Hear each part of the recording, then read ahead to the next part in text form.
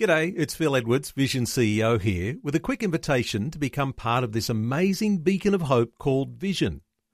Together we can put our love into action to help people of all kinds build or rebuild their lives on the truth of God.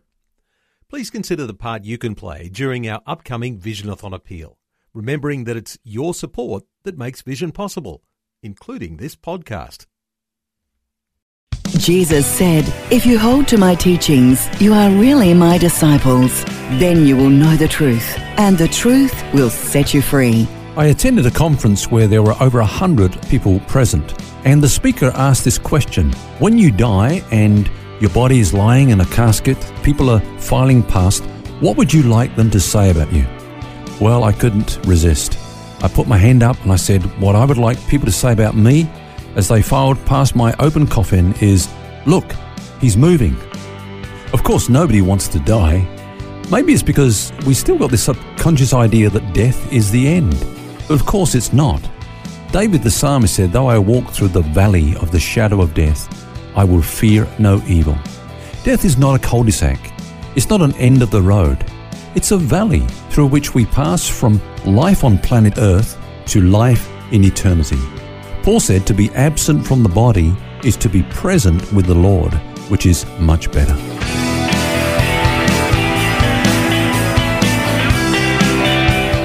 This is Set Free with Ken Legg. Hello and welcome to Set Free with Ken Legg. I'm Phil Edwards, and this week we are getting our teeth into a very interesting subject, one pretty much everybody will have an opinion on: life after death. Now, welcome, Ken. This is a pretty big subject, isn't it? Yes, and the Bible has much to say about the subject. In fact, throughout the Bible, there is an unfolding revelation of this subject. First, of course, we're clearly told that death is not the end of the road. It's only a passage to the next life, which is a conscious and continuous state. In fact, the word death is used in different ways in the Scriptures. Each time, though, the idea of separation is involved. I think that's what we need to keep in mind, this thing of separation. For example, the Bible speaks about death in terms of physical death. Let's take Rachel, for example. The Bible says that as her soul was departing, for she died, that she called the name of her son Benoni. So that's death. It's not the end of existence, but it's a separation of the soul from the body. Then we read about the time when Elijah prayed for that little child that had died, and the Bible says that the Lord heard the voice of Elijah, and the soul of the child came back to him, and he revived. That's what death is. It's a separation of the soul and the body, but when the soul returned to the body, then, of course, the child revived, came back to life again. Of course, take Jesus himself.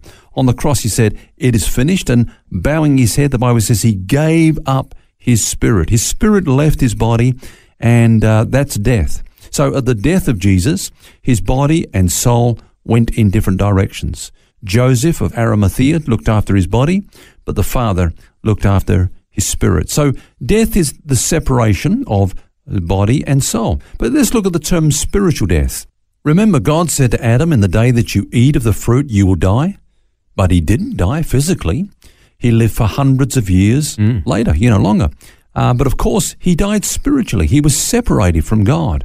In fact, the Bible says that's the state of the unbeliever now. They are dead in trespasses and sins, Paul says, and alienated from the life of God, separated from the life of God. They're spiritually dead, alive physically, but separated spiritually.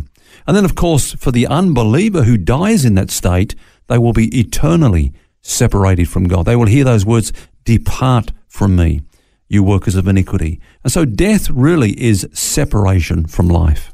It's pretty hard to get our head around, really, because we live so much in the physical, the difference between body and soul. Of course, we know what happens to the body when somebody dies, but what about the soul? Where does it go? What actually happens, do you think? Well, when Jesus died, he entered into two realms that you and I have never been, death and Hades. And as we have seen, death is the place where the body and soul part company. But then we see that Jesus went to Hades. Now, Hades is the place of the departed spirits. So it's the intermediate place between death and the final judgment or the resurrection. And these are all themes that we're going to look at this week, as we think about life after death. But Jesus entered these two realms of death and Hades so that he could conquer them and liberate his people from them. So when you go to Revelation chapter 1 and verse 18, we read Jesus saying these words, I am he who lives and was dead, and behold, I am alive forevermore. Amen. And I have the keys of Hades and death. See, he was dead. That is, he experienced this separation of the body and soul. But he overcame that by rising from the dead, and his body and soul are reunited. In other words, he has triumphed over both death and Hades. That doesn't get us off the hook, though, of course. People still die, even Christians, 100 out of 100, it's going to happen. So how can we say that Jesus defeated death if that's still the case? It still happens. Yeah, good question. Well, let's say a couple of things in answer to that question, Phil. First of all, we just read that Jesus has the keys of death and Hades. Now, the Greek word for keys is the word kleis, and it's found 6 times in the New Testament. Jesus said to Peter, I give to you the keys of the kingdom. Keys denote power and authority to open and to close. So he says, I've given you the keys to the kingdom. Now, Christ having the keys of death means that he presides now over the realm of death. So therefore, death for a believer never comes randomly. It's not an accident. It's not a chance thing. It's not something that's outside of his control. He has the keys of death. It comes at God's appointed time. I've often wondered how differently we might live our lives if we knew when that appointed time was going to be. Yeah. Because often, we squander the time that we have, but I guess that's a side issue. The whole concept of Jesus conquering death and Hades, can we just explore that a little bit more and what it actually means? Yes, death and hell could not hold Jesus. He went into those realms, but they could not hold him captive.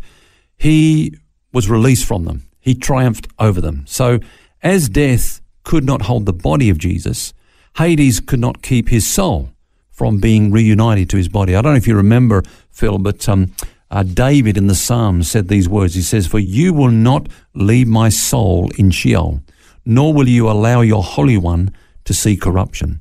And Peter actually quoted those words as referring to Jesus. He said, these, David, his body's still with us today. So his death does hold David and Hades does hold his soul.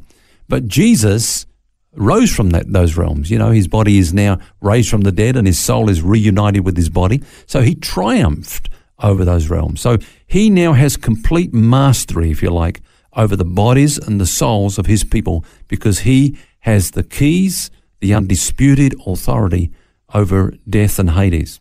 Now, getting back to your question, Phil, of course Christians do die because the one part of us that's not yet redeemed is our body.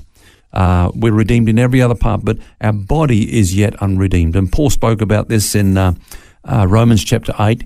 He spoke about the redemption of the body that's going to come at the second coming of Jesus. So, and that's a good point, is that is coming. Yeah. That's not something that's off the menu, so to speak. That's right. It just hasn't happened yet. It's an absolute certainty. It's guaranteed, In fact, the Holy Spirit has been given to us as the earnest or the guarantee that we will rise again, And I can hear there's a whole lot of people listening to this going, I can't wait. There's a few things wrong with this old body, and Well, actually it does put a whole new perspective on death, because death for the believer is not something to be dreaded, but in fact something to be welcomed, because Paul says to be absent from the body is to be present with the Lord, which is far better. Absolutely. Jesus took the sting out of death. Even though we do die physically, we know that it's nothing to be fearful of or afraid of, because to be absent from the body is to be in the very presence of Jesus. In fact, D.L. Moody, when he was on his deathbed, the day that he died, people were gathered around him and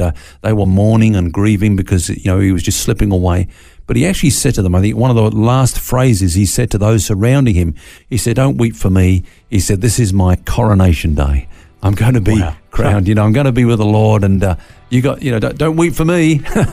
I'm going into a far better place than where I am today. And that's the wonderful hope that we have, Phil, as believers in the Lord Jesus Christ. That's right. And really it is, as believers, that is the key. Yeah. In putting our faith, hope and trust in Jesus Christ. And when that day comes, it is nothing to fear, but to stare it completely in the face, knowing that it is our coronation day. What a great way to put it.